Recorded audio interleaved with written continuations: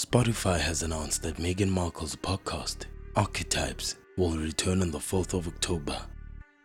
During a period of royal mourning, all members of the royal family paused their official duties. This included Meghan and her podcast.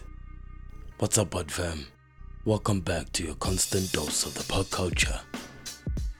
This comes after Meghan hit the brakes on releasing new episodes of her podcast. The pause was due to the death of Queen Elizabeth II, who died on the 8th of September.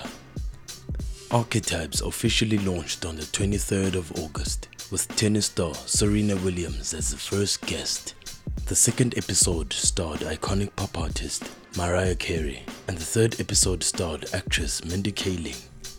Upcoming episodes of Archetypes will feature comedian Margaret Cho. Cho will discuss navigating the entertainment industry as an Asian American. Upcoming guests include comedians like Robin Thede and Ziwe Fumudo. Archetypes took Joe Rogan's podcast from the #1 spot on the week of the podcast release.